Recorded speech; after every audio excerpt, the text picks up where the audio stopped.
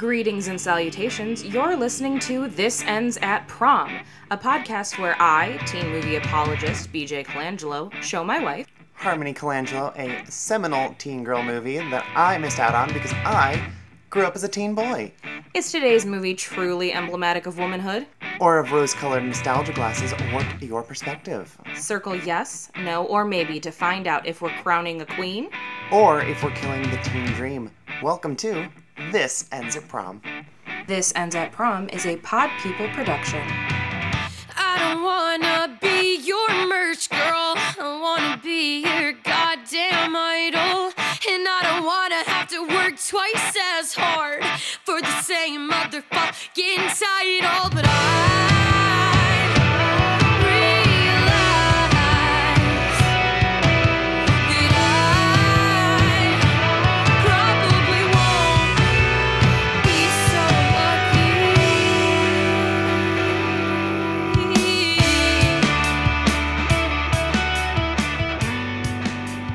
Hello, prom party, and welcome to 2021. Happy New Year, like Happy 6 New days ago. Year. All I have to say is happy it's not 2020 anymore, as if time has any meaning. I mean, it's more of like a hopeful expectation. Yeah, there's Because there's good-ish things on the horizon. So I think as a whole, 2021 is going to be better than 2020, but the first month or two or three or four is still going to be very 2020-ish. Yeah, very, very much so. And obviously, we're just throwing predictions in the air because it's not even Christmas when we're recording this. Why you gotta date every episode? The reason that I date every episode is because if something happens, like if tomorrow Rachel Lee Cook, explodes somewhere, and then we don't comment on it as a teen girl podcast, then people are going to be all up in our business on Twitter being like, I cannot believe you didn't acknowledge the fact that Rachel Lee Cook exploded, and it's like, I recorded She's this not in this weeks movie. ago. But it's, newsworthy for her, so that's why, because, and it's so whack, I've definitely seen people do that to other podcasts, where it's like, do you not realize that people don't do these things, the day that they come out? I mean, There's some time to edit in here. I'm a person who's grown up for the last decade on Let's Plays on YouTube. Mm-hmm. And so people will comment things, be like, no, you need to go left and push the button on the secret wall. And it's like, did you not realize this isn't live? They recorded that probably 2 weeks ago, bruh. And you're going to yell about that for the next 3 episodes? And these were all recorded at once. So, right. Don't quite know what you're getting at, but all right. So if it's your first time listening, I'm one of your co-hosts. My name is BJ Colangelo, and across from me in the room, as always, is my lovely, delightful wife. Armed with vigorous jazz hands, Harmony Colangelo. Oh my god, I'm gonna fire you myself. Who am I there? I guess I'm Paul Lind. It's a little bit, yeah. There's some Paul Lind going on there. Yeah, that's fine. He's a legend. He is a legend, and he's great, so we're okay with that. But we wanted to start off 2021 with quite possibly the most, tailor-made for this podcast movie ever. Are you saying that a gay teen girl musical that's basically an episode of Glee is good for this format? I was more so referring that it's gay and also called The Prom, which is 40% of our show name. I don't do math. That's probably not right. I don't get it. Harmony. What's a prom? Oh my god, that's right. You didn't go to prom, did you? I didn't go to prom. Oh shit, yeah, we're unpacking that later. Thank you for giving me that ammo. That's I'm wonderful. traumatized. So, yes, we are talking about the new Netflix original, The Prom, directed by Ryan Murphy and based on the hit Broadway show of the same name. Normally at this point in the show, we read the synopsis from Fandango, but our Frandangos have done us dirty this week. They do not have a synopsis on their website right now. No, but they got tickets to go see it in limited theaters if you want. Which, Fandango. Girl, I got some tickets for you. You want to buy some tickets? I don't Just they open their trench coat and then there's some tickets and wristwatches. It's like the skeevy guy from Hey Arnold. What a great reference. The guys who dress up as fruits. Or if we're gonna go. What do you mean there's another banana downtown? Oh God, what a great call! Thank you for Thank that you. one. Because now I'm just thinking about Hey Arnold, and that's like one of my feel-good places, and I'm just feeling good about it. So Good. I appreciate it. But since Fandango has failed us, we're going to the dark side, and I'm going to read a synopsis from IMDb. Did that sound like threatening? I mean, I tend to take IMDb the least seriously as far as its rating systems go because a lot of people my like to favorite review bomb them. yeah, a lot of my favorite movies get bombed by sad internet boys who bunch of hate punks. women. So Punk bitches. yeah. Well, according to IMDb, The Prom is about a troupe of hilariously self-obsessed theater stars swarm into a small conservative Indiana town in support of a high school girl who wants to take her girlfriend to the prom. Roll credits. Roll credits, we're done. So I will respectfully, no, I will disrespectfully disagree with IMDb by saying that these Broadway celebrities are any form of hilarious. That's cold. We haven't even started. I think they've got moments, but mostly I'm like, God, you suck. What do you do? I mean, one of them is one of the world's most beloved performers, and I am taking a personal offense. Okay, cool. Guess what? Her character is not. Her character is quite lampooned. So let's, before we dive into these characters too much, right around now is when I ask, what's your experience with this movie? Because it's usually something you've never seen. I mean, I hadn't seen this. Well, obviously, it's a new release, honey. Neither of us have seen this. Yeah, well. So instead of asking you that, I have 2 questions for you. Are you ready? Probably not, but we're recording, so go. Question 1. What is your history, understanding, exposure to musicals? Not counting High School Musical. Well, I mean, High School Musical was a new thing. Yes, it was. Our only other musical we've done on the show so far. But yeah, no, that was something I did just recently. But no, musicals have always been around in like some sort of medium. Like there's plenty of like TV shows I watched growing up that had musical episodes. So Hey Arnold had the lovely one based on Carmen. Yes, which I guess does. It's an opera, but like, it's Yeah. it's a musical kind of. Or I love the Scrubs musical, which you is like fucking love the Scrubs musical episode. everything does come down to poo. But like it's done in coordination with like Avenue Q, so there's like some crossovers there, and that was one of the first. That was the second musical I'd ever seen live. Mm-hmm. The first being Phantom of the Opera. Did you see it in Cleveland, I assume, downtown? Yes, I saw it downtown. I was in 5th grade. Oh, boy. And my parents decided that we as a family were going to be cultured, and we were going to go to the theater. I like that you said cultured theater. Yes. So we did that, and afterwards, I think my dad had like a significant superiority complex because he saw Phantom. And anybody who feels morally superior for watching anything by Andrew Lloyd Webber, they can go lock themselves in a room for the rest of their lives. I mean, if you threw together a greatest hits of him, you'd have one good banger from each of his shows. There's a couple in most of them, and in all actuality, the thing that Andrew Lloyd Webber has done that makes me love him the most is that he joined TikTok to do one of those piano one-note challenges, and he started it with the opening to Phantom of the Opera, and then ended it with the note for Welcome to the Black Parade, which is very fucking funny. Like, he gets points for that. Good job. I think Andrew Lloyd Webber did a collaboration with Meatloaf for a single song. It was called A Kiss is a Terrible Thing to Waste. It's very dramatic. That sounds correct. Yeah, I mean, it's Meatloaf. If you're going to collaborate with a rock star, that's the one you do it with. Mm-hmm. But my dad, being the man that he is, which if anybody wants to kind of have a visual representation of what my dad looks like, picture like the soup Nazi from Seinfeld, because that's roughly what he looked like throughout the 90s and early 2000s. I've only ever seen pictures of your dad because, like, you don't talk to him. So now that you're saying that, that's all I'm going to be able to see forever. Yeah, last I saw him, he had a mullet. Sick. Was it a good one? I mean, it was fine, I guess. It was thick, so. I mean, congrats. Yeah.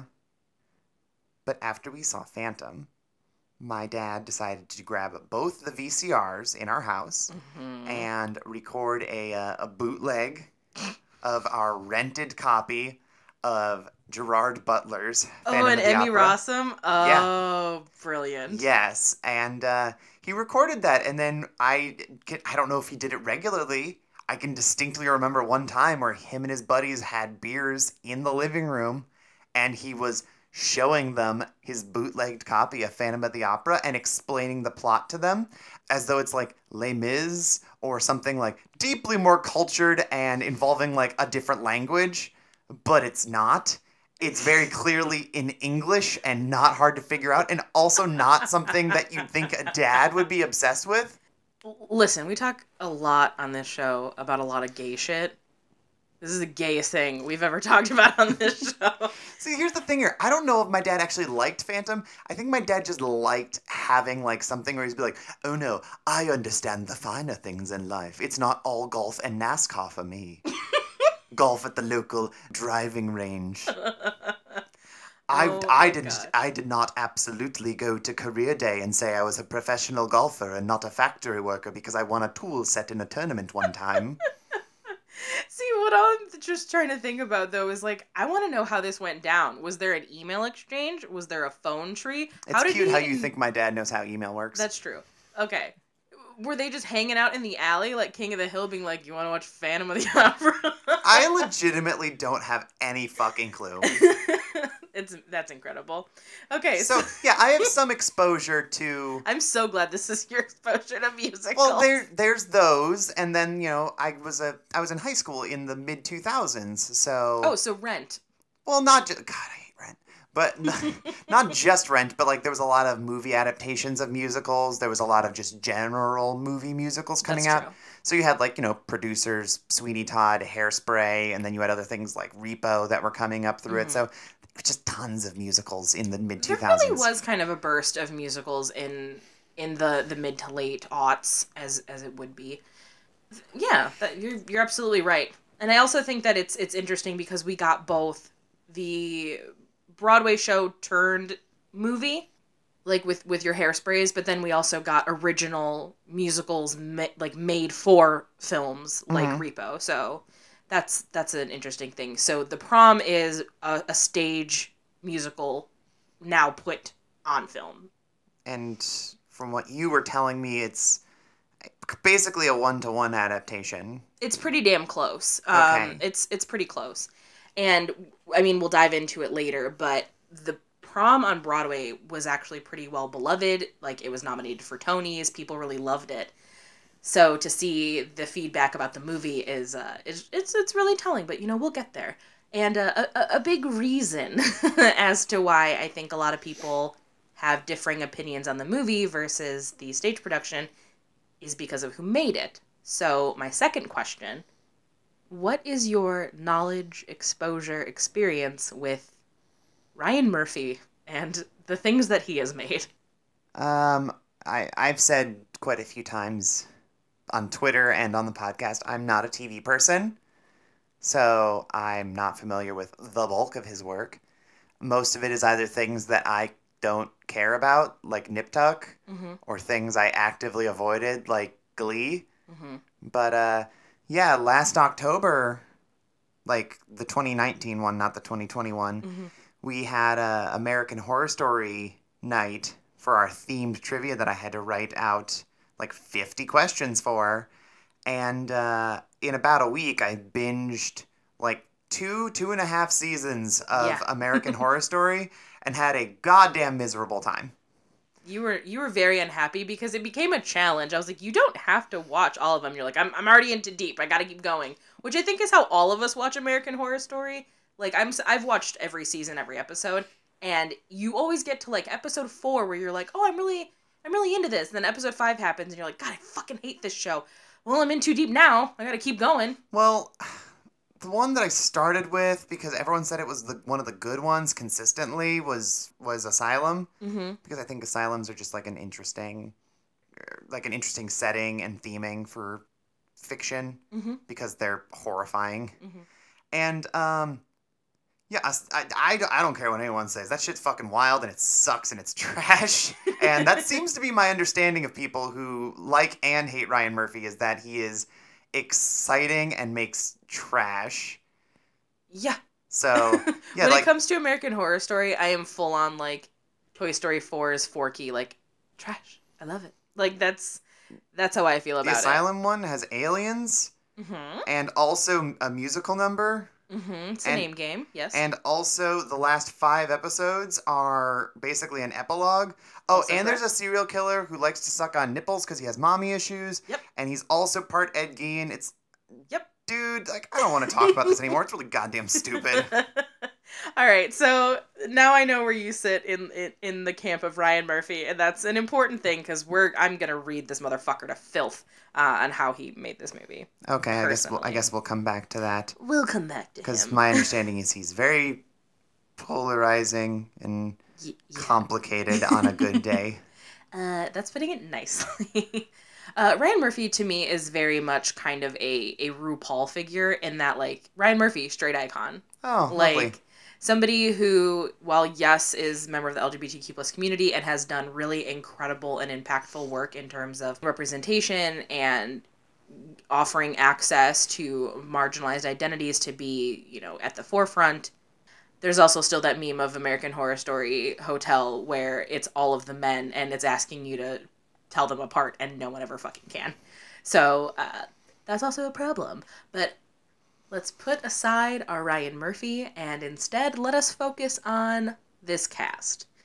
So The Prom, yes, is about a lesbian who wants to take her girlfriend to prom.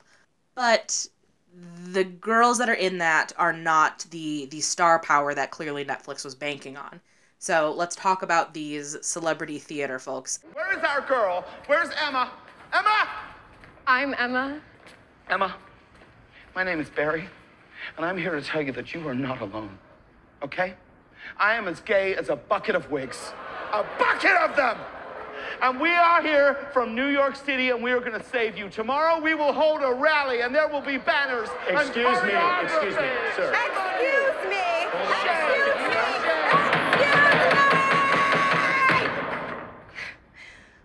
What is going on? Who are you people? We are liberals from Broadway. Who would you like to begin with? I don't care. Okay, I'll make it easy for you. Meryl Streep's Dee Dee Allen. How do you feel about her?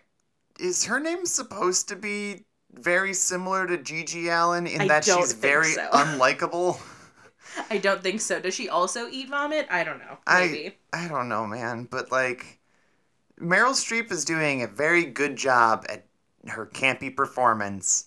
Mm-hmm. And see, that's the thing here, is I think these main foursome, I think they're all doing perfectly good jobs at being what their roles are kind of asking of them. I think some are doing a better job than others, but Well- I'm more curious about what you have to say about that. Yeah. Don't get me wrong, I like Nicole Kidman the most in this lineup, because I like her character the most, because all of them have achieved something. Like, I don't know anybody's fucking names in here, so I'm just gonna roll with their actor names. That's like, totally fine. Meryl Streep is like a has-been basically at this point. She's on a downturn in terms of her Broadway success because she's an egomaniac. James Corden's the same, but he never hit the same heights. The other guy, Andrew Reynolds. yeah, that guy. I figured you wouldn't know who he is, but The that's Book of fine. Mormon guy. Yes, there you go, Book of Mormon guy. You remember. Good Yeah, job. because you pointed that out to me. Is like, does he sound like he sings Book of Mormon? Because he does. I'm like, yes, he does. But he constantly is like, well, Juilliard. And I like that you give him that voice that he doesn't actually use. That's just what I imagine Juilliard sounds like. If Juilliard was a person, that's what it would sound like. Juilliard also sounds like Robin Williams and Jessica Chastain. Yes, but see, my question here to you is this point, because I've heard this as a punchline many times, and I had to ask you when we were watching. I'm like, do people take Juilliard seriously? Because I feel like it is nothing but a joke at this point. So it is taken seriously in the fact that it's basically the Ivy Leagues of performance. Like that's real. But it is so goddamn hard to get into Juilliard. So usually the people who talk about it, if they have not exploded after going to Juilliard, they're insufferable about it. Or, you know, you have your Rachel Berry types, if we're going to talk about Glee, who are just convinced that because they are the best singer in their small high school, that they're going to go to Juilliard. And, like, LOL, no, you're not. Gotcha. Yeah. So, yeah, all three of them have basically achieved something to some degree. And then you have Nicole Kidman's character, who's just a chorus girl who wants to do more, but she doesn't. And that keeps her kind of grounded, and I think she's the least insufferable. But yeah, they're all, like, have shady motives of why they want to go to Indiana, and they're all insufferable, and they think they're doing good things, and people think they're doing the people against them think they're doing bad things. And up until the end of the movie, when they just basically are like, money! I'm not convinced they do anything. I agree with you, and I think that's part of it. They don't do good or bad. No, they're just there. They think they're making this massive impact and doing all of this great work, but in reality, I don't think they're actually doing anything. I think it's all just kind of for show. Like, they are, as characters, the equivalent of the Celebrity Imagine video that happened at the start of the pandemic. Like, that's who they are, but with glitter and tap shoes. This is also like the Tuxedo Mask meme of, you didn't do anything. My work here is done. Yes. 100%. So, I don't know why I also saluted while I said that. I don't know, they can't see that. They can't see it, but I can see it, and So I yeah, can feel it. they're all have arcs, I guess. I'm gonna be honest with you. Like, this is a musical. It's the characters are not super duper deep No. because we're not focusing on their character development. We're focusing on, like, who are you? Shit it, quit it, go, sing, dance. That's it. Like, we need to know the basic understanding of who you are through, like, character writing shorthand. And now for the spectacle. If you are somebody who has even, like, a tertiary relationship to theater, you know these characters. You know these people because they exist. These are like stock characters in the world of musical theater, and that's what we're getting. And I do agree with you. I think that they're all doing a pretty good job doing what they're doing. Do I believe that there are moments where I think that they're miscast? Yeah, I fucking do. James Corden, we'll get to him because that's a whole goddamn mess. But then I also think about Nicole Kidman, who I ultimately think is giving the most grounded performance, but her entire Zaz Fosse number is so lackluster, and it's because she's not a Broadway dancer. Asking for a friend. What is a Fosse? Okay. So Fosse's a person. It's not like... It is a style, but it's also a person. He's not a Muppet. Oh. Bob Fosse was an amazing performer, director, and also choreographer. Okay. That's more so what he's known for. Like, he directed the Cabaret movie with Liza Minnelli, which is something I know that you know at least exists. I have not seen it because apparently the version I'm supposed to see is the one with Alan Cumming because you will not let me see the other one. Joel Grey is fine. Alan Cumming is amazing. Yes, so that's the version apparently I have to see if I'm going to watch Cabaret. So, I mean, he was the first person to ever get, I think it was a Grammy, a Tony, and an Oscar all in the same year. Oh, and it was all for Cabaret. But Fosse, more so as a choreographer, like, completely changed the game in terms of musical theater dancing. Like Chicago and like jazz, all that jazz, like those are all Fosse numbers. Burlesque? No. Showgirls? No. Oh. None of those. I just assume all of these dancing stage lady movies are the same. But something I can connect Fosse to you with, which will make sense for you.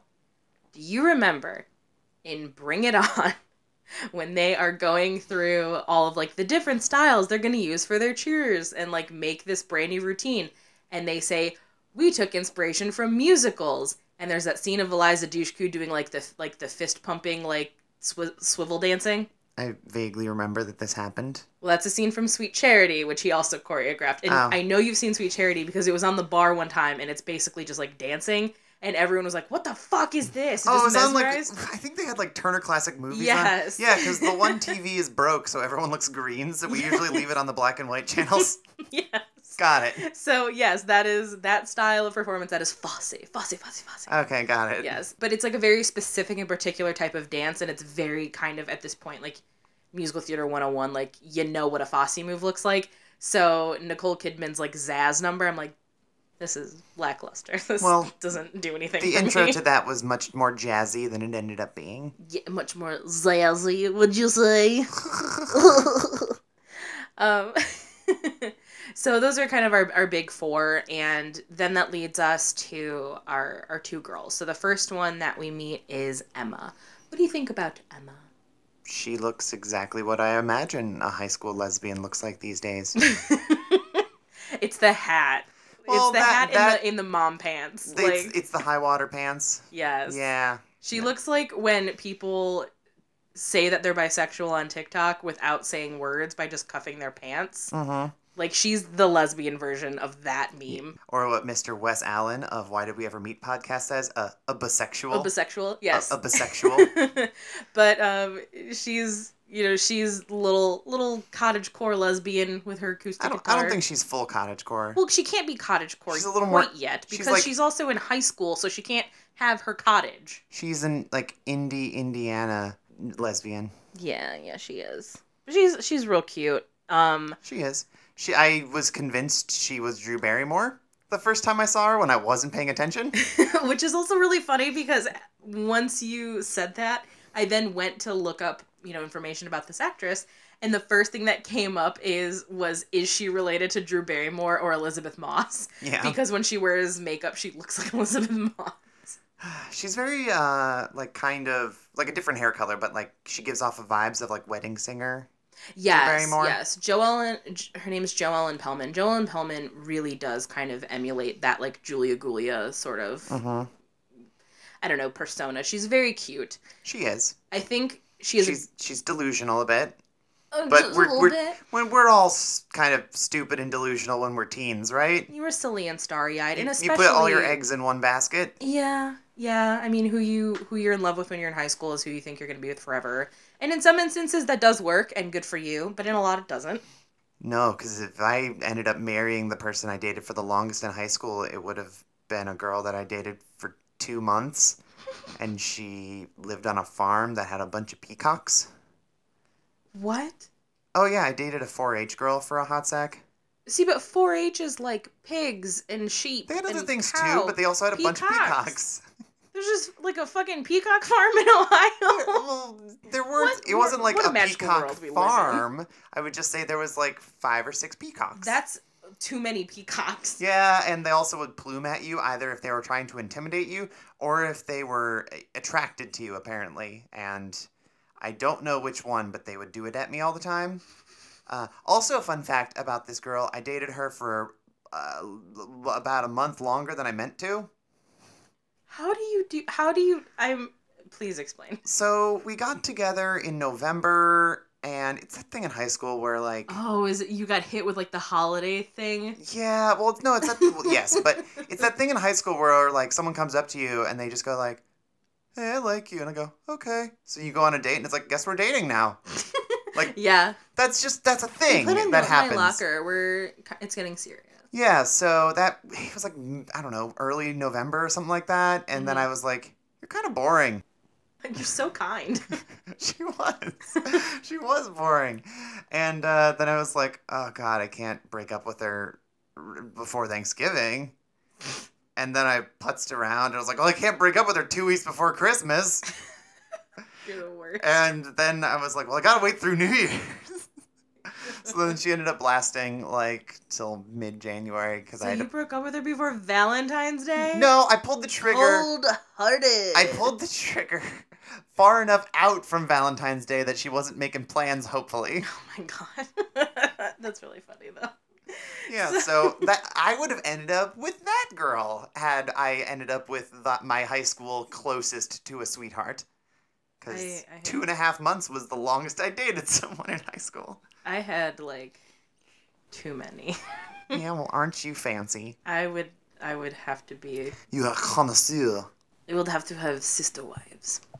That's but sister wives as in they are my wives. Yeah, so. And then also some random men, which we don't want to go. We don't want to talk about. We don't want to talk about them. No. So Emma's fine, and then Emma has this crush on this one girl. She doesn't have a crush, it's her girlfriend. Okay, my bad. They've been dating for 1.5 years. Okay, well, we never see them really together because someone isn't out yet. Well, it's high school, so you can't be mad at her. Her name is Alyssa. Okay, Alyssa Green. yes. And her mom's a lot. Her mom is Kerry Washington, and she's perfect, except for the fact that she's playing a terrible human being. She's playing quite the villain. And what's interesting is that the Broadway production of that character is basically a cartoon. Like a cartoon Okay. villain, just like, the I'm gonna gays! tie you to some train tracks. Yeah, kind of, but like homophobic. I'm going to tie you to some straight train tracks until you're straight. I'm gonna ride a train on you I'm. to Jesus. So yeah, the character is a lot bigger and more. She's quite a bit Much- meaner in this one, I'm going to assume. She's meaner in this one because it's real, and that makes me feel all sorts of comfies. Yeah. Yes, it makes me feel very uncomfortable because I've interacted with far too many adults quite like that. Where she is just so steadfast in her beliefs and believes that she's right, and she's also kind of manipulating situations in her favor, and that is upsetting. So yes, that is why her daughter Alyssa is in the closet. And the big thing is that they're going to come out together at prom, and it's going to be big and romantic, and then Kerry Washington does the meanest goddamn thing. So here's what even sucks the most about this. So the prom is based on a real thing that happened. In 2010, a school in Mississippi did not want to allow a lesbian student to bring her girlfriend to prom, so they just canceled prom. They did not do what the prom of the movie does and the show does, which is throw an extra prom so that they legally were doing everything right, but then all the kids went elsewhere. That did not happen. But it is so mean and so just like gut-wrenching. And I think that is where this movie, now we can sort of dive into a little bit more of the... Yeah, I feel like that's where there would have been like an intermission, because it's like, this is sad and I need a break. Yeah. But no, this movie's over 2 hours long, and it is just assaults you with stuff. Yeah. And colors and movement. Yeah. So one of the reasons why I feel like this doesn't translate well to film is that they are definitely trying to capture that high energy of a musical, of a Broadway show, of what have you, without an audience to feed off of. And if you are not surrounded by that same level of energy and excitement, because when you sit in a theater, like you feed off the audience when you're sitting there, like you feel the joy from each other. And then you also then get sort of, you get to share that energy that the actors are giving you, and it like gets spread across the audience. It's a very magical feeling. You don't get that with a movie. You just it's feel you like... and me sitting in a silent Yes. living room, and it's just like, man, there's a pause there where there's supposed to be like applause or laughter, and there isn't, and it's strange. And now we're on to the next thing where it will happen again. And everything about it feels like you're just being bombarded with high energy. Because it is long. Because That's overloading my serotonin. yes, absolutely. There's so many bright colors, and fucking Ryan Murphy does not know how to let a camera just goddamn sit there. It's got to be doing some 360 Glee bullshit, or some like if there was a Dutch angle in here, then we would just have ourselves an episode of American Horror Story. But the camera does This is not much more sit colorful still. than I remember Horror Story being. Yes, that is very true. But it doesn't sit still, so you almost are just like, you can't focus on anything because it's just all over the place. So pairing that with how long it is, it's just fucking exhausting. And it's a shame because I really think that the message and the storytelling in here is not a bad story to tell. It's just executed in a really fucking weird way. It's can you overload on camp? Yes. I think I overloaded on camp. Yeah. Like we buried the needle, and it like when your odometer rolls over, and it's like, cool, we're at like the max number 999. We're at max camp, and now we're at 0, and I'm very tired because we went too far. And I think there's a lot of really weird choices being made here. And I don't know if these are actor choices or if these are directorial choices. Nobody will know. But because Kerry Washington's character is so grounded in reality, because Alyssa is so grounded in reality. And she is giving the performance of the movie, in my opinion. Next to, I would say, maybe Keegan-Michael Key as the principal. Yes. Who's, again, also grounded in reality. He's fantastic. He's the so best good. character in the movie. He's so fucking good. But then you have them contrasted with these 4 larger-than-life characters. But then they also have Emma, who, no matter how sad a situation is just smiling her fucking face off. And it makes her very endearing, but then I'm also just like, I don't have the weight of how serious this situation is right now. And I don't have the chemistry between her and Alyssa that I would like. And well, we don't see them together very we don't often. see them together that often. There's like a couple scenes where they share things in private, and it's like, you're gonna come out at prom and it'll be perfect, right? It's like, yeah, it'll be perfect. That's what we'll do. And you can tell she's clearly not comfortable with it. Yeah. And like this gets into a whole different mess of like Midwest gay high school life. And Alyssa's played by Ariana DeBose, who, if any of you watched Hamilton, she's the bullet. So she's basically the kiss of death throughout the entire production. She's also going to be Anita in the Steven Spielberg West Side Story production. She is one of the most talented people working today. She's really giving it, and I buy every second of her. But when the two of them are together, I don't buy it. I don't feel it, and I don't think it's their fault. I really don't, because I also think that when they are having these moments that are supposed to be like tender and cute, and we're supposed to really feel for them, the fucking camera is all over the place, or the colors are ridiculous, and everything is so distracting that I can't focus on the two of them, and it just really frustrates me. He's just trying to like replicate the bright lights of a stage, I'm assuming. Totally. That's exactly what's happening here, and I think that it's very ambitious, but it also really watered down the storytelling, because it falls into the trap of what so many people assume musical theater is, and that it's just spectacle.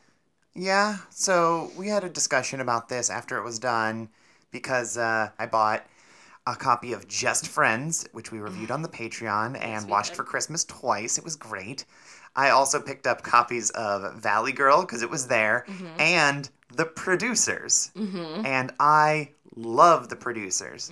So we ended up having a discussion about when a musical is adapted from the stage to the screen and how that works, because my understanding is that The Producers, the movie, is the exact same thing as the stage show. It's pretty damn close. Pretty much 1-to-1, Yeah. except they threw Will Ferrell in there, and that's it.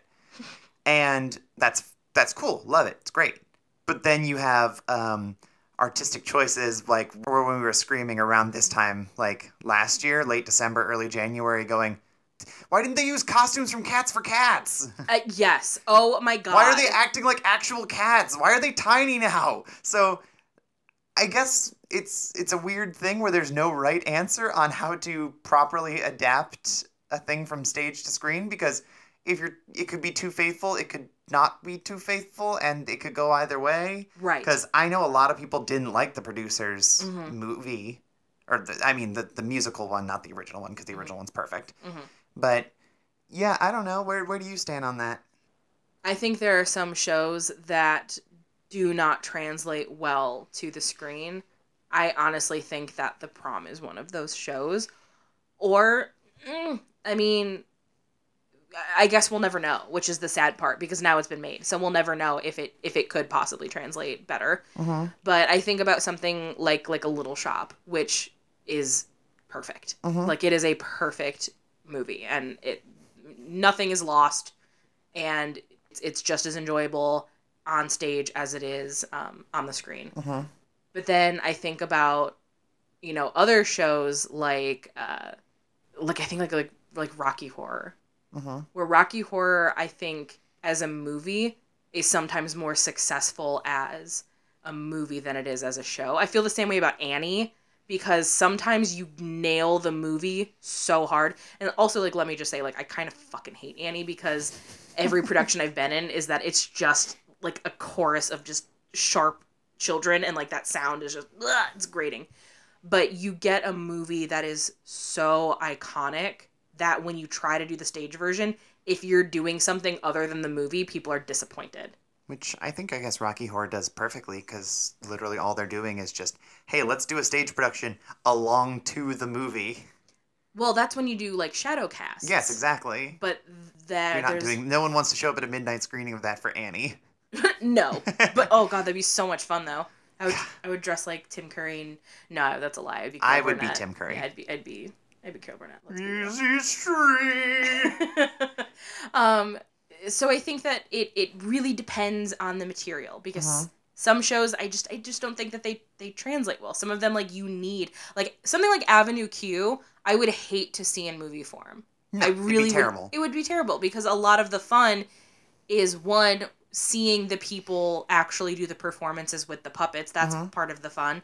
And also the fact that it's just that street, that, it's just that neighborhood. Yeah, if you did have it... Okay, so I'm gonna say this, and then I'm gonna lead into a different point, which I think would work, but, well, I guess we'll never know. I'm fantasy booking musicals now. Oh, God. So, if you were to make Avenue Q, I don't think it would be a good movie. I think it would have been a good show. Because then it's like make it like a mini TV show, like a 12-episode run or some shit like that. Oh, just like what's going on in their neighborhood that week. Yeah, something that'd be really cute. condensed like that, like little 20-minute bites or something. Perfect. It's basically just Sesame Street, which is, why would you need that then? A little kind of, but like... I mean, it's adult Sesame Street. Which, I mean, given how many full-ass adults say things like, we should redo Care Bears, where they teach us how to do our taxes. Kill me. Yeah, so maybe Avenue Q would be beneficial. Yeah, so, like, I don't know. It's... I don't think that I want that, because if you're parodying Sesame Street, but then you take it, like, to Sesame Street's turf, which is television shows, then you're gonna weird. fucking fail. It feels weird. You can't come to the Sesame Streets. No. You will get stomped on. Big Bird will stomp your ass. Exactly. But I feel like since The Prom is such a more small town and kind of intimate story, it would have benefited from having significantly less spectacle, because I think what you would want for this is that it to be kind of have like a small town indie film kind of feel, and then maybe you'll have the characters who are like Broadway stars come in, and it's like, oh no, they're bringing the city here, and now the contrast is even more intense, and I think that'd be cooler.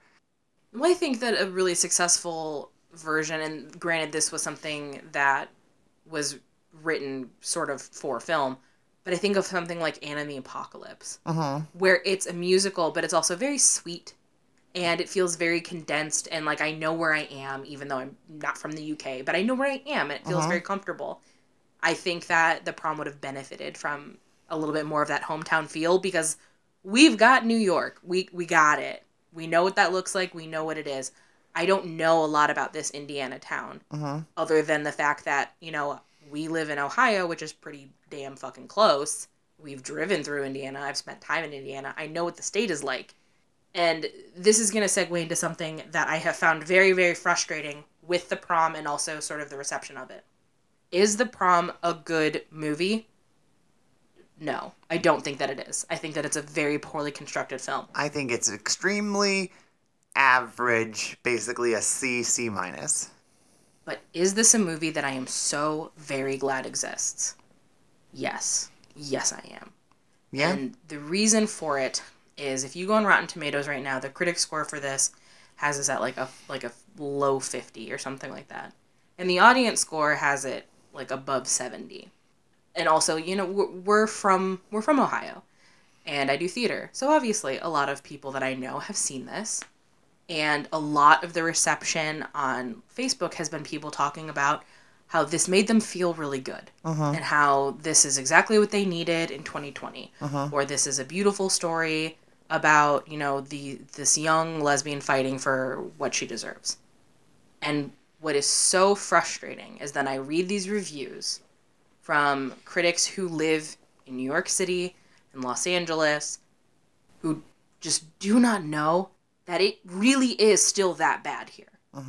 And a lot of them talking of like sort of downplaying the severity of that storyline of like, oh yeah, these like Broadway stars are coming back and it's their cause of the week and we're making fun of celebrity activism, which like, yeah, you should make fun of celebrity activism. But then they gloss over the fact it's like, oh yeah, the school won't let her go to prom. And they talk about it as if like this is some sort of like passe thing that doesn't happen anymore. And it does. Mm-hmm. It happens all the time. And it just kind of crushes me because if I was a high schooler, like if this movie came out when I was in high school, when I was that Alyssa character where I was like out, but not really, and a lot of stuff was very hush hush and very secretive. Seeing the prom might have actually made me be like, I need to own my shit, and I need to be more honest about this. And if you scroll social media, if you go on like TikTok or Twitter or Instagram right now, and you look at the reviews from actual teens that are living, in the non-coastal areas, this story is really resonating with a lot of them. I don't want to hurt you. I don't want to hurt anyone. I just want to be me. So here goes. I love you, Emma Nolan. I love you too. Alyssa, no, listen to me. You are very young and you are confused. You don't know what is.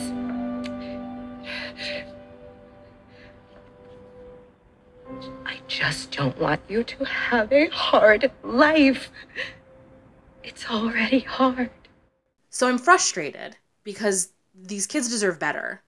And the LGBTQ plus community deserves better because this is just not a good movie. And this story is so important, and I really do think there's a lot of heart in this, but it is getting completely lost and bogged down by Ryan Murphy's bullshit. So I feel basically the same way because obviously this is not the same as when I was in high school. Thank God. Whatever. But when I was in high school, the gayest movie anybody could ever think of, like, when you think of the gayest movie, what's the gayest movie? Personally, my answer is Jackass #2, but that's neither here nor there. More than Rocky Horror, more than anything else that was out there, the gayest movie anyone could imagine in my high school was Rent. That's it. A couple of the characters are gay, and it's about AIDS, and it's a musical that makes it the gayest movie possible. Never mind, I guess something like Philadelphia, but I guess we weren't watching that in high school. Or Nightmare on Elm Street 2. I don't think they were watching that in high school either. I was. You should have had better friends. I didn't have any good friends in high school. Sorry, Thank you. I'm sorry for opening a wound. I'm sorry. Yes. I'll close it back up later. But I think about that, and I fucking hate Rent. Yeah. Rent is one of those top tier, most like I want to vomit in my soul films because it's everything I hate. I see so many people my age who I swear to God they learned how to do art by watching Rent, where it's like, oh no, you have to make yourself poor and pretend to be poor, even though you have rich family, but you can't ask them for help because that's how you're a real artist. You have to suffer for your art, but you're not really suffering. You're putting on a facade. You're Maureen. And then the gays are sitting here going like, oh, but Take Me or Leave Me is a great lesbian song. It's a fucking fight. It is. Every time it ends up on like a queer playlist of like queer love songs, I want to punch somebody. Yeah, I mean, every June, occasionally I'll glance over Spotify's like, Pride mixes, what's going on? And I'll be like, I'll do it for maybe morbid curiosity. And occasionally I'll find something and go, oh, what's this? I don't know what this is. I'm not paying attention to the pop music the kids are listening to today. Oh, this is a banger? Okay, cool. And that's like 1 out of 100 songs. So, yeah, they're going to add a Rent song. It's always that one, I guess, because Seasons of Love is too fucking sad, and the correct answer should probably be, I'll cover you, but God forbid we have Collins get his number because he's one of the only redeemable people in this goddamn piece of shit fucking film. But whatever. The fashion. I'm so attracted to you right now. Thank you. I hate Rent so much. God, fuck. And fuck everyone who likes Rent. No, I don't mean that. I mean, I kind of do. You have bad taste. I don't mean that you're allowed to like what you want, but also I question your taste of liking Rent because why? So, with all of that said and all of my rambling and passion and rage out there, I love that this movie is essentially replacing what I feel like Rent's role was when I was in high school, where it's like, oh, hey, we have a big gay musical thing now. We have several couple songs that are much better than the ones we got in Rent, and they're much Dance more with You positive. is great. Yes. It's wonderful. The finale is actually really, really nice. Like when they have their special funded prom, and you have all these like clearly like little queer teenagers coming in for it. Mm-hmm. That's actually really, really nice of a scene. Like I like seeing that. So I don't want to go ahead and say like, oh, the prom is good, because it's not. But I'm very pleased that the prom is going to be here and do things for people who need it. Agreed completely, because the reality is we still need it. We are not in like a post-gay society. I mean, we're still living in Ohio right now, where instead of, passing any sort of financial relief to small businesses during a fucking pandemic, they are prioritizing making sure that trans athletes can't compete in high school sports when school isn't even fucking in session. It's all like sports are not happening right now. This is your priority right now. Mm-hmm. Ugh, it just makes me so, just the flames on the side of my face. Just so mad. How many Tim Curry movies can we reference Oh tonight? God, let's just roll them out. I'm kidding.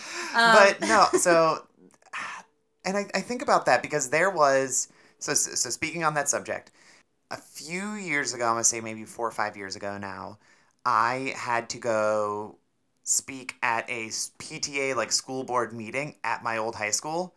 I think you've talked about this a little bit on the podcast. I'm not sure if I did or didn't, but in the event that I didn't, here it is. So I was a part of a like a school news project that someone did for their final.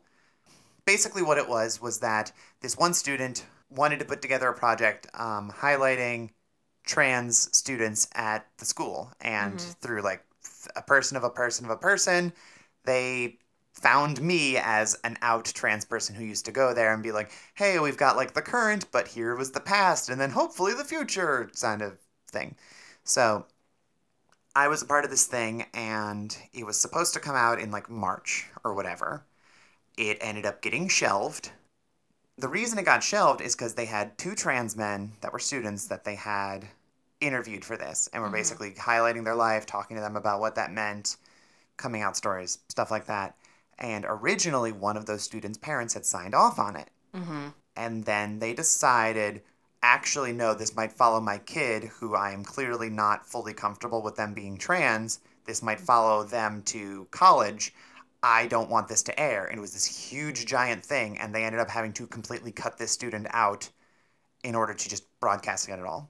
That's so sad. Yes. So when it did, there were a couple, we'll say Amanda Bynes and Easy A type students. A couple of those who came home and went, Dad, they showed this thing on the whatever, news or whatever it was, like whenever this was a circumstance that they saw it.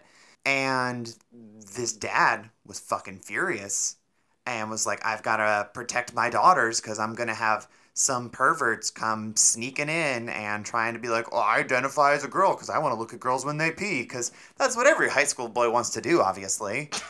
So And why is it always there? Why is that always the thing? Is like, these perverts are going to come in and watch my kid pee. Like, you can check the analytics on Pornhub. That is not as popular of a fetish as you think it is, sir. But maybe Dad really likes it. I don't know. maybe. Who Yeah, knows? so there was this giant school board meeting thing, and they had to call it together to be like, what are we going to do about this? And I found out about it and was like, well, I'm at least partially responsible for this, I guess, so I suppose I should show up. Mm-hmm. And I went rolling in with like 100-degree fever because I was sick. It was July. My car had no air conditioning. I was all fucked up. And this was supposed to be like a 45 minute meeting. Mm-hmm. So many people showed up and wanted to talk about this issue that it went for like 3 hours. And I was the last person to talk. So by the time I got up there, I was saying like, hey, I'm not happy to be here today. And I'm mad. And you all have bad opinions because I guarantee I know more about trans stuff than you do. You know more about American Girl dolls than they do Genius. Yes. And it reminded me so much of, like, sort of the opening of this movie where we first get our I guess it's the first scene in Indiana where Meryl Streep has her big, like, no, this isn't all about me musical number. Where they're like, well, let's hear from the people, and I don't think my kid should be forced to go to a gay prom. And it was very reminiscent of that, and like, that was one of the most uncomfortable things. So I'm like, this is taking me back to this one thing I had to do, and this is such a, like, real small town, like Midwest, probably like Tornado Alley, South, like just anywhere that is not on the coast. This is such a like legitimate thing people have to deal with. Well, and it's not even just small towns, because where you grew up is a suburb of Cleveland, but it's what, 45 minutes away. Yeah. Yeah, and it's smaller. It's like 12,000 people. Yeah. So it's pretty small. 2 years ago, there was a meeting in Cleveland to discuss having county-wide protections for the LGBTQ plus community in terms of employment, housing, and public accommodations. Because, as of the recording of this podcast, again, why we date these things, because it is currently being, battled in the courts, Ohio does not have statewide protections. So, we can drive 10 minutes from where we live. I know I've said this before, but it bears repeating. I can drive 10 minutes from where we live, and we could walk into a store and someone could say, I'm sorry, you look too gay, I don't believe in this, and we legally cannot do a goddamn fucking thing about it. Same thing, that 10 minutes away, you can be denied a place to live, you can be denied services, you could be denied a lot of things based on that shit. And Cleveland, like the blue liberal bubble that makes people believe that this is a swing state, despite the fact that it is absolutely not a swing state. Well, there's 3 blue bubbles. There's 3. It's the 3 major cities. The 3 big C's, yeah. And then like Toledo and Dayton. But Cuyahoga County 2 years ago had to debate this. And I was working at the Alt Weekly at the time, so I covered it as press. And it was a similar situation. The meeting was standing room only. They were, breaking fire code, people sitting on the floor. It lasted 4 hours because everyone had to say their piece. And everything ranged from perverts and whatever to people preaching. And then you would have members from the community that are like, I just want to be a human. Like, can you please? I just want to pee. I just want to pee. I just want to be able to have a place to live. I just want to be able to hold a job and not have to worry. Like, anything. So they had to take a recess at one point, which then meant that everybody was sort of mingling with each other. And there was a speech from a law student who was trans man. He goes to use the men's room, and they yelled at him and said, "You can't use this bathroom." So then he went, fine. And then he goes to use the women's room. And they're like, "You can't be in here." And he goes, "Then where the fuck am I supposed to go?" And it was like that moment where I was like, that just solidifies everything. And so I get very frustrated when I read reviews of things like The Prom, where they're like, we didn't need this movie. This is, a waste, blah, blah, blah, blah, blah. Because no, we do.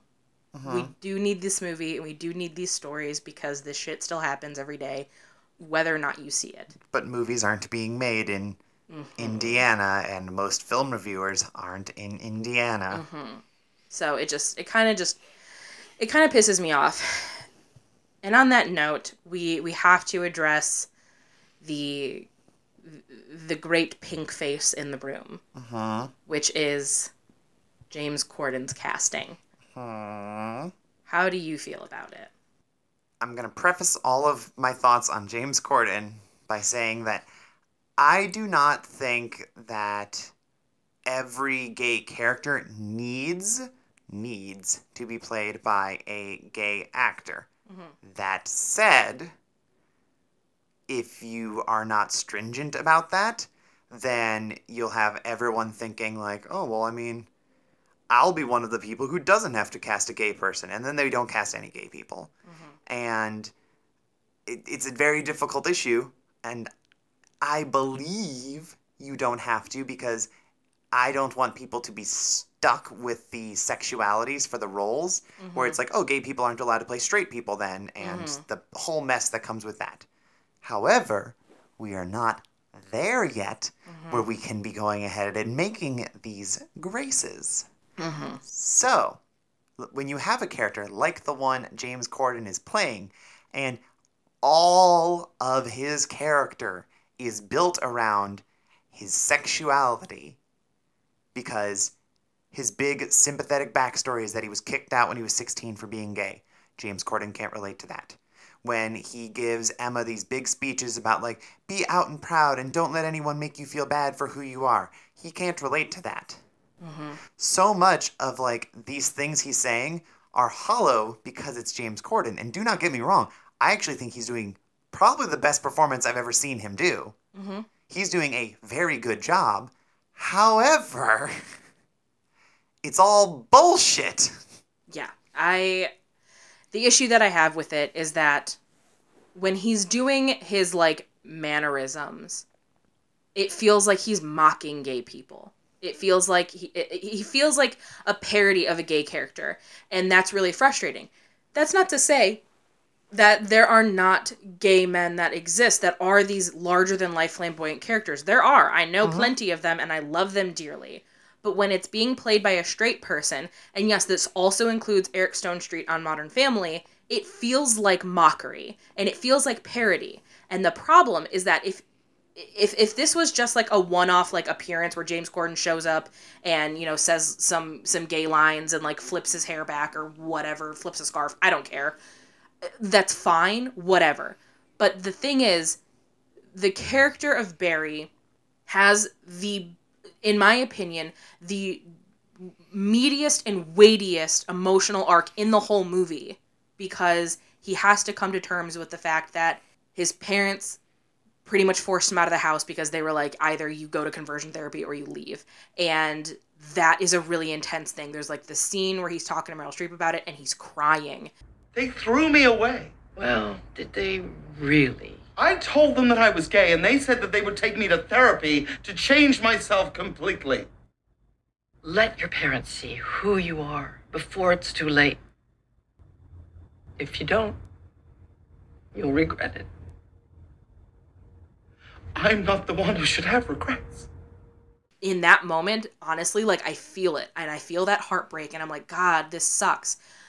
But I can't allow myself to go there with that character and feel respected and feel understood and feel empathy, because I know that the second this crying scene is over, it's going to go back to him basically imitating Titus Burgess, which why the fuck wasn't he just cast in that role in the first place? It would have solved all of these problems. I mean, if this movie was made 10, 15 years ago, this would have just been Nathan Lane. But yes, oh my God, in a heartbeat. And it would have been so much better for it. Yes, agreed completely. And it's very frustrating because queer actors don't ever get to play roles outside of being queer. So then you have this massive movie that's, you know, getting a ton of marketing behind it from Netflix with Meryl Streep and made by Ryan Murphy, and you're going to give the important gay role outside of the two girls to a straight man. I can't wrap my head around it. The mental gymnastics, like, fucking hurt. And the thing is, I don't think that he's doing a bad job. It's just so inauthentic to the point where it's offensive, and it then makes it even harder because all of these characters are not supposed to be good people. Like, they're all going through some shit. So one of the criticisms that I saw some people make was there's a moment where his character is begging Emma to, like, please let me dress you for the prom, and she says she wants to wear a vintage tux and, like, some high tops. And he's like, please let me, like, you know, glam up this butchy little duck or whatever. And, you know, he puts her in a dress, and that's to the prom that, you know, she ends up being by herself in. And somebody was like, that feels really homophobic. And at first I was like, I think that's a bit of a stretch, because that to me just is like a lot of gay men who don't understand the butch You are my lifestyle. doll. Yeah, like, I will dress you up as I please. Yes. So, like, especially because I'm an extravagant Broadway gay. Yes. Yeah. So in that moment, I don't feel that it's like being homophobic so much as it's just being tone deaf and stupid, and like being very sort of binary in terms of like what the genders are quote unquote allowed or supposed to be wearing. I think is bananas and silly. But when it comes from James Corden, I believe that's how he actually feels. and it makes me feel uncomfortable. Whether or not that's true, because I don't know him personally. I don't want to know. I James don't want Corden to know personally. him. I feel, honestly, he just feels to me like straight Ellen, where I think he understands that, like, there are people in America who think that he actually is gay, because straight up, there were a lot of people who were like, I didn't even know that he was straight. Because he plays, like, the friendly and fun talk show host, and he's easygoing, and he's not, really masculine and scary. He does carpool karaoke, woo! And he sort of plays into that, like, effeminacy to make a career out of it. And so with that in mind, him playing this character is fucking offensive. That's, I guess, what the biggest fault of this movie is. Like, there's a lot of things wrong with it, but its biggest issue is that it is tone deaf. It's got bad optics. Like another one Yes. that we talked about, and I cannot say whether or not this is a good or a bad thing, because it is not my place. But some people were like, of course we're going to make Kerry Washington this horrible homophobic villain, and, like, the black person's the villain. And I can't say whether that's okay or it's not. I will say that it did give us an interracial couple, which I like. So, Which, in order to have an interracial couple between those two girls, it's either the mom that's the supervillain who wants to take away the prom, or then it's the parents that kicked out the daughter for being Yeah, queer. so, like, you can't win. pick your poison on that one. Yeah. I think it's for the greater good, but The only- I'm not the final say on Yeah, that. again, like, I have no say in this. Like, it is not up to me to determine to either of us what is or is not offensive to black people. The only thing that made me kind of go, okay, is that Ryan Murphy, for the most part, has been very good about showing villains and heroes being both people of color and white people. So, like, that's, like, one of the areas that I don't, like, fault him on, because if you watch any of his series, like, he has people that suck from all walks of life and people that are great from all walks of life. I mean, that even So- happens in here, because, I mean, the best character in the whole movie is Keegan-Michael Key's character. Yes. So, again, but it's bad optics. In the case of that versus James Corden, there's not really a lot of ways you can argue why James Corden was the right choice. Like, there's no, like, oh, but it gave us this. It's like, no, you could have gotten there with a better choice. No, I agree Like, completely. there's really, they're not on the same level in that sense. Because what's so frustrating is at the heart of the prom, it's really discussing how our identities are political, and they just are inherently. And because of that, there is inherent political messaging and messaging that is happening based on who you cast. Because by casting Keegan-Michael Key in that role, while yes, I think that he's incredible and I think he's doing a great job, his storyline is basically him now having to be, this black guy from a small town teaching this extremely wealthy, extremely privileged white celebrity how to be a better person. And that's a lot of fucking emotional labor that character doesn't have to do. So it's one of those instances where it's like, yeah, these are things you have to take into consideration when you're casting.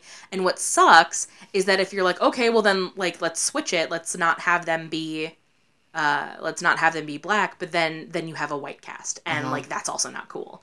So it's there's a lot of truths to be held at the same time, I think, with this. And I think that's why this movie to me is so endlessly frustrating, because I think that it is so important, and I think that it is really giving a great message, and it is inspiring a lot of young queer kids. And ultimately, that's all I can ask from this movie. But then at the same time, I'm just like, but I wish it was better. Yeah, I mean, I wish every movie was better. I'm never sitting there going, man, I wish this movie... No, that's not true. I wish all Mel Gibson movies were worse. It's so frustrating when they're not. Because I'm just like, apparently there's one where he has to murder Santa or something. No, that came he's out. Santa and he's getting murdered by a child. Yeah, and everyone's like, okay, but real talk, it's actually really good. And I was like, I will not see it out of principle. I love that as a concept. Right. But you could have got there without the anti-Semite. Thank you. Yeah, fucking... So, bad optics. So, like, with the exception of people like Mel Gibson, I don't wish any movie was worse. I only wish they were all better. Yeah. Like, there's actually some very good scenes in this movie. Like, there's that song and dance number that's mostly like, man, isn't the Bible hypocritical? In the mall, where you're just like, wow. Where Andrew Rannells is basically just doing a number from Book of Mormon. Yes, but it's like, wow, there's There's actually choreography in this. Yeah, and I think the choreography in that scene is really well done. I think it's really well executed. There's fucking tambourine synchronization. There's waterworks with the mall, like, wishing fountain. Pretty pleased with that number. They did a good job on that one. Yeah, or when they have their own, like, We Are the World style number at a monster truck rally and they get booed out the building. Yeah, that shit's really funny. That shit's really funny. Or, and I fucking hate that I have to give him credit, but that scene in the hotel where he's talking to Meryl Streep, James Corden is, about how they kicked him out, like, I like that scene. I like that dialogue. I hate like that it's coming out message. of his fucking mouth. I hate that it's James Corden. Yeah. Because there's two things of that, which is like, when you cast a character who is intrinsically the opposite of what this character is on a fundamental level, because they're musicals. Mm-hmm. He's not that deep. He has like two major points, and they're both tied to his sexuality. Mm-hmm. So when you cast a straight person, it's like when you cast a skinny Tracy Turnblatt, or when you go ahead and make an all-white production of Hamilton. This is fundamentally not how this works. You can't fucking do that. Yeah. So it's so frustrating to me, especially because I haven't talked to my dad in 11 years. And, like, I know I like to shit on my mom and make fun of my dead brother, and I think that that's comedic oversharing. I don't know how anybody else feels about it. Hopefully, We haven't gotten any complaints yet. no one's complained, so you know what? Just leave that in the suggestion box on Twitter if you're upset with me constantly making jokes about my brother getting hit by a train. So my dad gets a free pass because he wasn't there. Yeah. But, like, he does not get that free pass. I have less ammunition to throw at him, but he is just as shitty, I can assure you. Mm-hmm. So that scene, I like it. It hits the right notes, but I'm mad by the singer. Because it's like, you don't know this. You do not know what this is like. And again, it falls into this dangerous trap, because the second you say that, then people are like, oh, well, then I guess gay people can only play gay people because they don't know what it's like to be straight, and blah, blah, blah, blah, blah. And it's this fucking bullshit backwards argument, and it's like, no. When it comes to queerness, like, there is an aspect of your identity that you can't, like, it can't come out with acting, because it's a part of you. It's who you are. And yeah, there's no one way to be gay, but ultimately, if you are gay, if you are queer in any way, shape, or form, the way that you live life, no matter how assimilated and, straight white picket fence life you have, your life is still different, no matter what. Yes, and since all of this is drawing from personal experience, maybe that just says something about James Corden being a really good actor in this movie, and, an actor's job is to play someone that isn't them. I get that. However, then it just feels like you're lying to me, which that's all acting is. That's what a show is. It's a magician. Like, look at the left hand and don't pay attention to what I'm doing with my right one. And I do not like the sleight of hand that is James Corden not being gay. Mm-hmm. Like, he's straight. I accept that. Don't cast him in a gay role. Yes, agreed completely. It's very bothersome to me on a lot of levels that's the decision they made. And I understand the complexities of making a film. I know that they probably were like, well, we need to, have a name. And if there's one thing middle America loves and, moms and dads love, it's fucking easy listening James Corden carpool karaoke. I guess that Mamma Mia star power wasn't enough. I guess not. And it's just very frustrating. I just feel like it was it's a missed opportunity more than anything. Mm-hmm. And it's frustrating because this movie really should have, like, hit everything. It should have hit all the right notes, and it just doesn't. And I hate that we've also spent so much time talking about these celebrity characters, and especially James Corden, and not about Emma and Alyssa's relationship, because it just feels so secondary, because I'm too fucking distracted. Well, it's almost like the loud New Yorker celebrity types are very commanding of all of your attention. It's almost like they're too goddamn distracting. Yeah. Because, like, Emma doesn't have a big emotional scene where she talks about her parents kicking her out. James Corden gets one of those. Emma James gets a Corden gets one scene- where his mom shows up and it's like, Dad's not ready yet. So then the closest she'll kind of get is she hangs out with her grandma, and then she gets a scene where she performs a musical number with a guitar on like YouTube. And she gets her when she realizes that the first prom is a prank, and she cries. We get that. But ultimately, yeah, these big emotional arcs they're given to the adults. And even Alyssa's coming out scene to her mom when she finally does tell her that she's gay. Like, there's a moment between her and Kerry Washington that I would have watched for another 20 minutes. Like, get rid of one of these fucking songs and let me let me watch that, because like that is riveting and what I want to see more of. But ultimately, I think the reason that this movie just really didn't click with me the way that I wanted it to is because on the stage, when everything's larger than life and silly and fun and lighthearted, it works. But in a movie, it just didn't. And I don't think that that's a fault of the people who wrote the musical. I think it was a lot of poor decision making on Ryan Murphy's part that unfortunately this cast, sans James Corden, and this story, it didn't get the glory that it deserves. So. Yeah, I mean, not to tack this on at the end of that, but we were talking about that Kerry Washington scene at the end. It's like, no, that's very good, and it's very powerful. However, I walked in about, halfway into this forever long movie and had this moment where we realized, oh, you're her daughter. Got it. This movie's about to have some fucking dumbass politician thing where it's like, I hate gay people. Wait, my son's gay? No, I've always loved gay people. I accept you because it's different now because I'm personally invested. And, and that should be like an emotional thing at like the very end of the movie where she comes around and it's like, hey, I love you and I don't want to lose you. And it's tied into this whole point of like forgiveness of your parents because they're not perfect, and that's what it should be. But to me, because of like real world parallels to these loud, aggressively homophobic people, it just feels like, no, fuck you. Yeah, no, I don't have to give you a pass. Yeah, no, like And honestly, and that's why that James Corden scene makes me so goddamn mad, because there's a line where Meryl Streep's trying to convince him to call his mom again and be like, no, you're going to regret it if you don't connect. And his response is, I'm not the one who should have regrets because I was the kid. And it's like, God damn it. Like, the best line of this whole movie you gave to the straight guy. Like, fuck you. Yeah. And because that's the reality of that situation. I'm glad that Mrs. Green wants to talk to Alyssa and she wants to talk this out and she wants to be supportive. But you can be the most supportive parent in the world. It is not going to erase the things that you said originally, because that's where their heart is. I know so many people who are like, yeah, when I came out, it was bad. It was really, really bad. We're okay now. Or like, oh, we're getting there now. But the way that everybody says it, you can hear it in their voice of like, we're good now. But that memory of when it wasn't good is what's pushing the we're good now to the front of the mouth. Like, you can't get those words out without them being pushed and motivated by the times when it was not good. Like, that does not go away.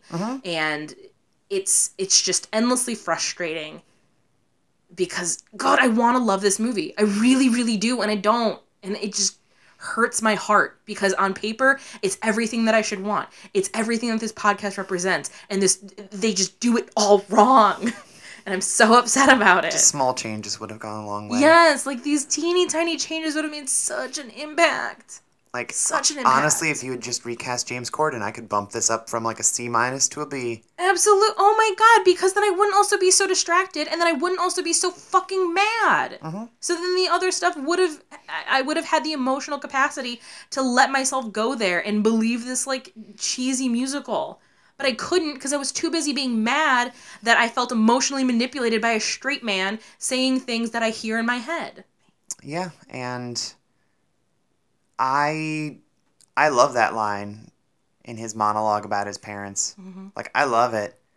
After my brother died, my dad probably got stricken with grief that he had driven one away and then cast the other one, me, aside because I'm not everything he had hoped for. So he shoots a message to my mother saying like, hey, what's the phone number? I want to get back in contact with my kid, or whatever it was he said. And my mom goes, hey, your dad wants your number. Should I give it to him? And I go, why? I was like, I don't know, I didn't ask. I'm like, why didn't you ask? Because the reality of it is, I've had the same phone number since I was like 15 years old. And had he not gotten drunk and sad and sent out texts going, I'm deleting everyone's phone numbers because you don't talk to me anyway. Like, you know, a sad, angry teenager going, just so you know, I cleansed a bunch of people who I unfriended on Facebook. Congrats if you survived. It means I don't hate you, tongue sticky outy face. Like, he did the middle-aged man version of that. So, like, if he hadn't thrown a fit, he would still have my number. And then I would promptly ignore him because I will get nothing from reintroducing this man to my life. I am fine with that. And I wonder, and you and I were talking about this off mic one time, where it's like, I wonder if people listening hear me talk about my parents and they think, man, Harvey's got like a lot of repressed anger. Like, maybe she should go to therapy for this stuff. And it's like, no, I don't actually. I would go to therapy if I wanted to mend those fences. Personally, I would rather burn those bridges to the ground and never have to deal with them again. Well, and I'm glad that you bring that up because that's sort of what Meryl Streep's character is trying to do in this movie is she's, you know, you need to call because, like, you'll regret it, or you need to do this, or because you'll regret it. Because that, to me, is like the straight assimilation thing happening in play. It's like, no, the nuclear family is so important and you need to reconnect with your parents because, oh my God, you'll never forgive yourself if you don't. There are plenty of people in this world who are just fucking fine without their parents. Yeah. Just because you're related to somebody, parents, siblings, whoever, you are under no obligation to keep toxic people in your life. No. And the fact that so many straight people just don't get that is very fucking frustrating. Because, like, with you don't need to go to therapy to, like, deal with your anger, deal with your oppression. You're just honest about it. Because I think that that's so jarring to so many people because nobody is honest about that shit. If they have a bad relationship with their family, they usually just keep it to themselves. And you're like, no. Oh, we have our issues. Like, no, my parents have always supported me. I'm like, have they, though? Are they always there for you? Or do they say awful things about you to your face and you just go, no, but I love you? No, I'll be the first to admit, I mean, I'm in such a privileged position and that my parents have always supported me and I do have really, you know, wonderful parents, but pretty much everyone that I've ever been romantically paired with in like a serious, like more than 6-month span, they all have fucked up relationships with their family and all of them were, with the exception of you, were desperately like still seeking that approval and trying to make things work despite the fact that their parents have shown them no grace, no love, no understanding. But it's like, oh, I have this like arbitrary feeling of loyalty that I have to fulfill. And it's like, why? All you're doing is hurting yourself. You are wasting time and energy hurting yourself because it's this end result that you want is not going to be the one that you get. And that also frustrates me because this James Corden thing, I know that everybody wants to have like a nice happy ending wrapped up in a bow and it's a musical, so fucking course that's how it ends. But like it just feels so hollow. And I think the reason that it feels hollow when he reconnects with his mom is because it's a straight man and I didn't believe that there was a problem to begin with. And Tracy Ullman is his mom and she's great and God bless her forever. For her, you know, for her like little cameo. 2 minutes of screen time. Yeah, whatever. She's perfect. She can do no wrong. Yeah. Like, pretty much my whole relationship that I feel towards my parents was that me and my mother were one time getting po' boys. And we've never been a touchy-feely family. She went in for a hug suddenly for no reason. And I reacted by, like, putting my knee up and, like, kneed her straight in the pelvis. Well. And some man who was behind us in line yelled at me for treating my mother badly and said, like, one day your parents are going to be dead like mine and you're going to regret it. You don't fucking know my life. That's everything I need to know about my relationship with my family, and I'm okay with that.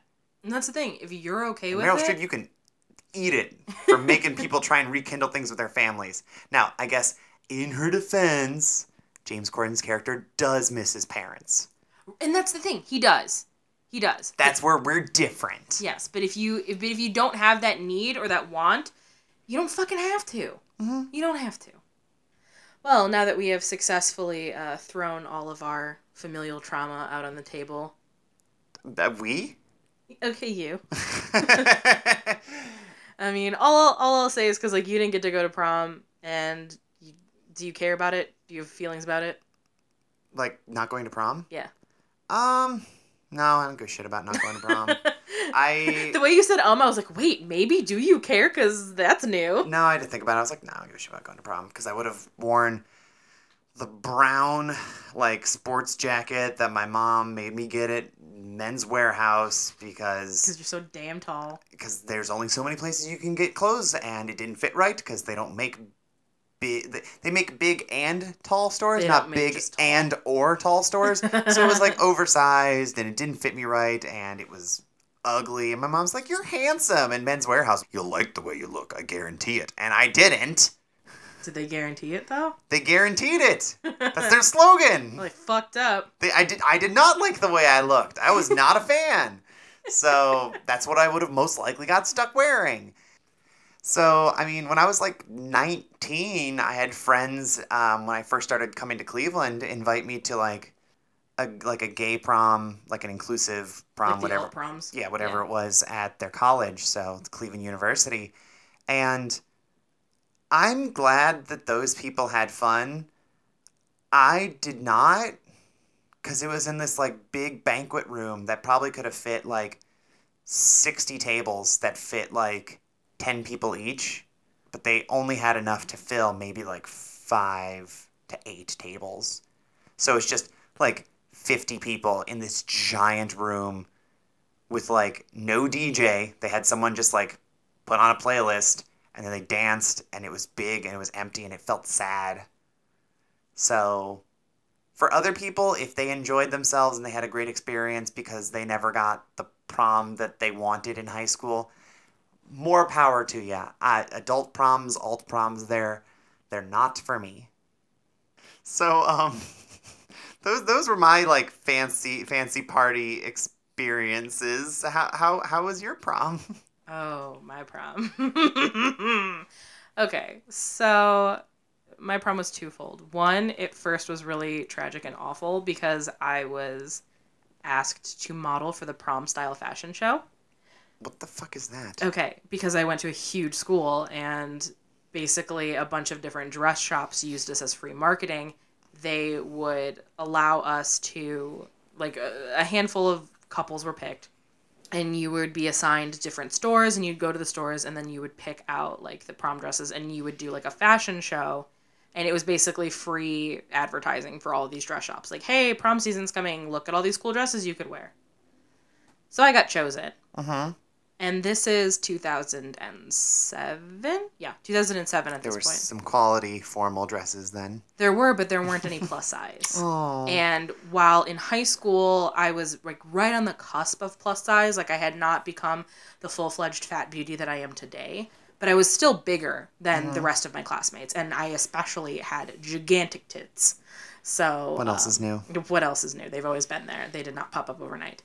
But because my boobs were so big, none of the dresses fit. And I had a terrible experience where I went to store after store after store, and they, like, literally did not have anything that could fit me. I ended up getting lucky. I went to the store, Cloud9 Bridal, and Cloud9 Bridal had this incredible dress. It is, to this day, my favorite dress that I've ever owned.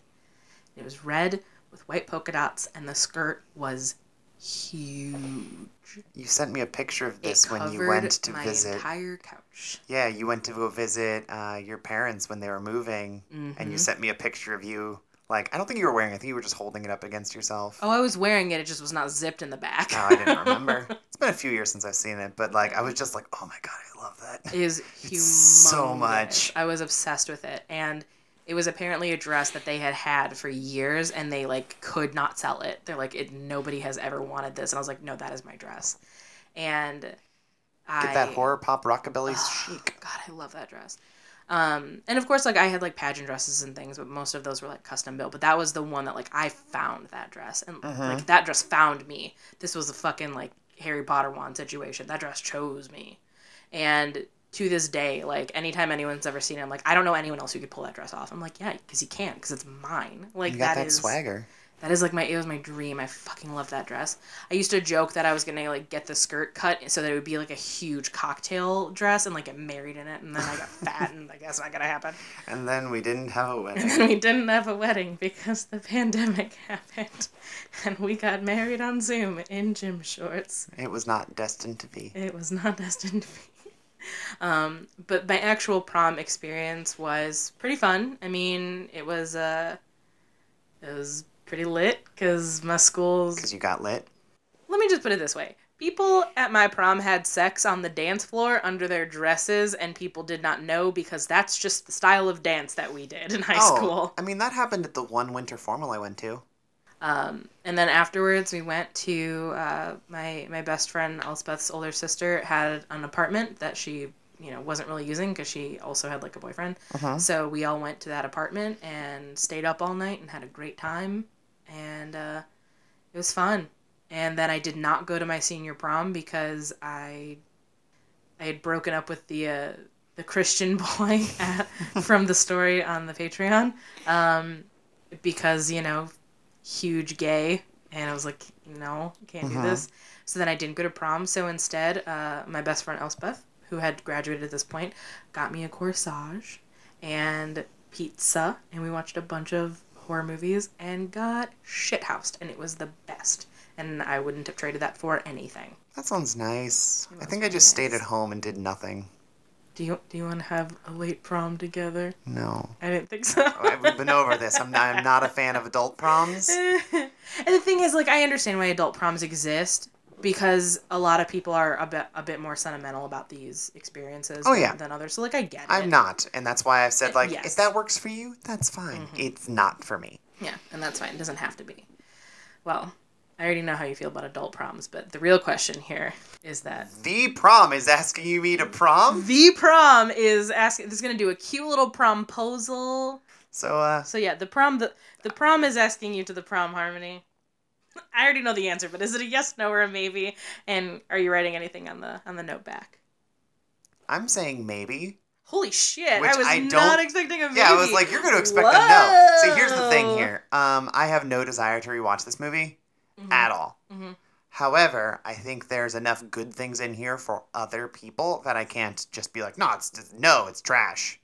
Like, that's what no is to me. Not, do I want to experience this film again? No, it's like, no, is this a bad film with bad intentions that's badly executed, whatever? Yeah.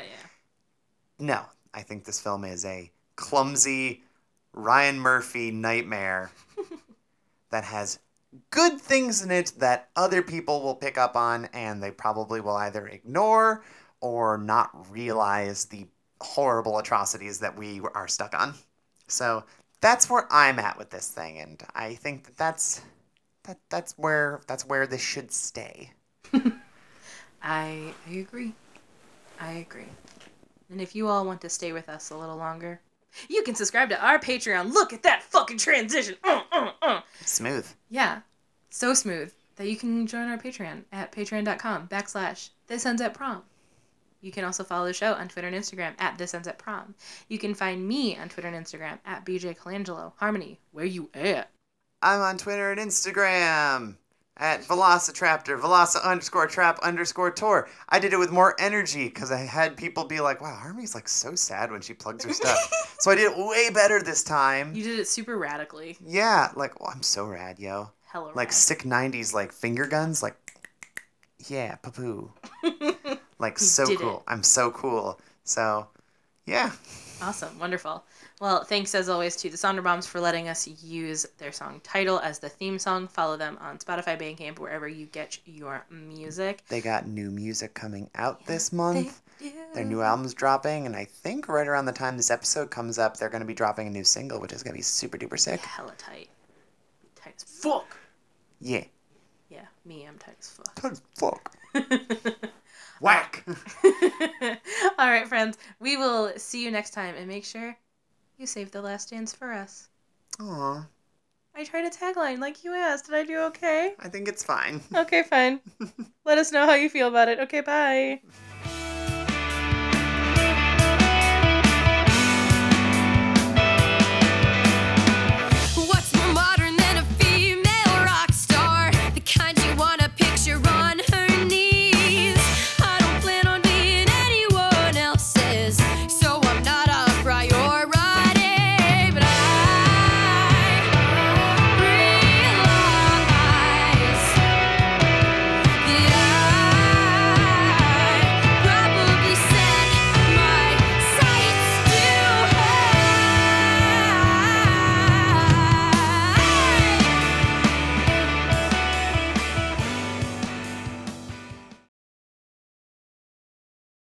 This episode was brought to you by Pod People Productions.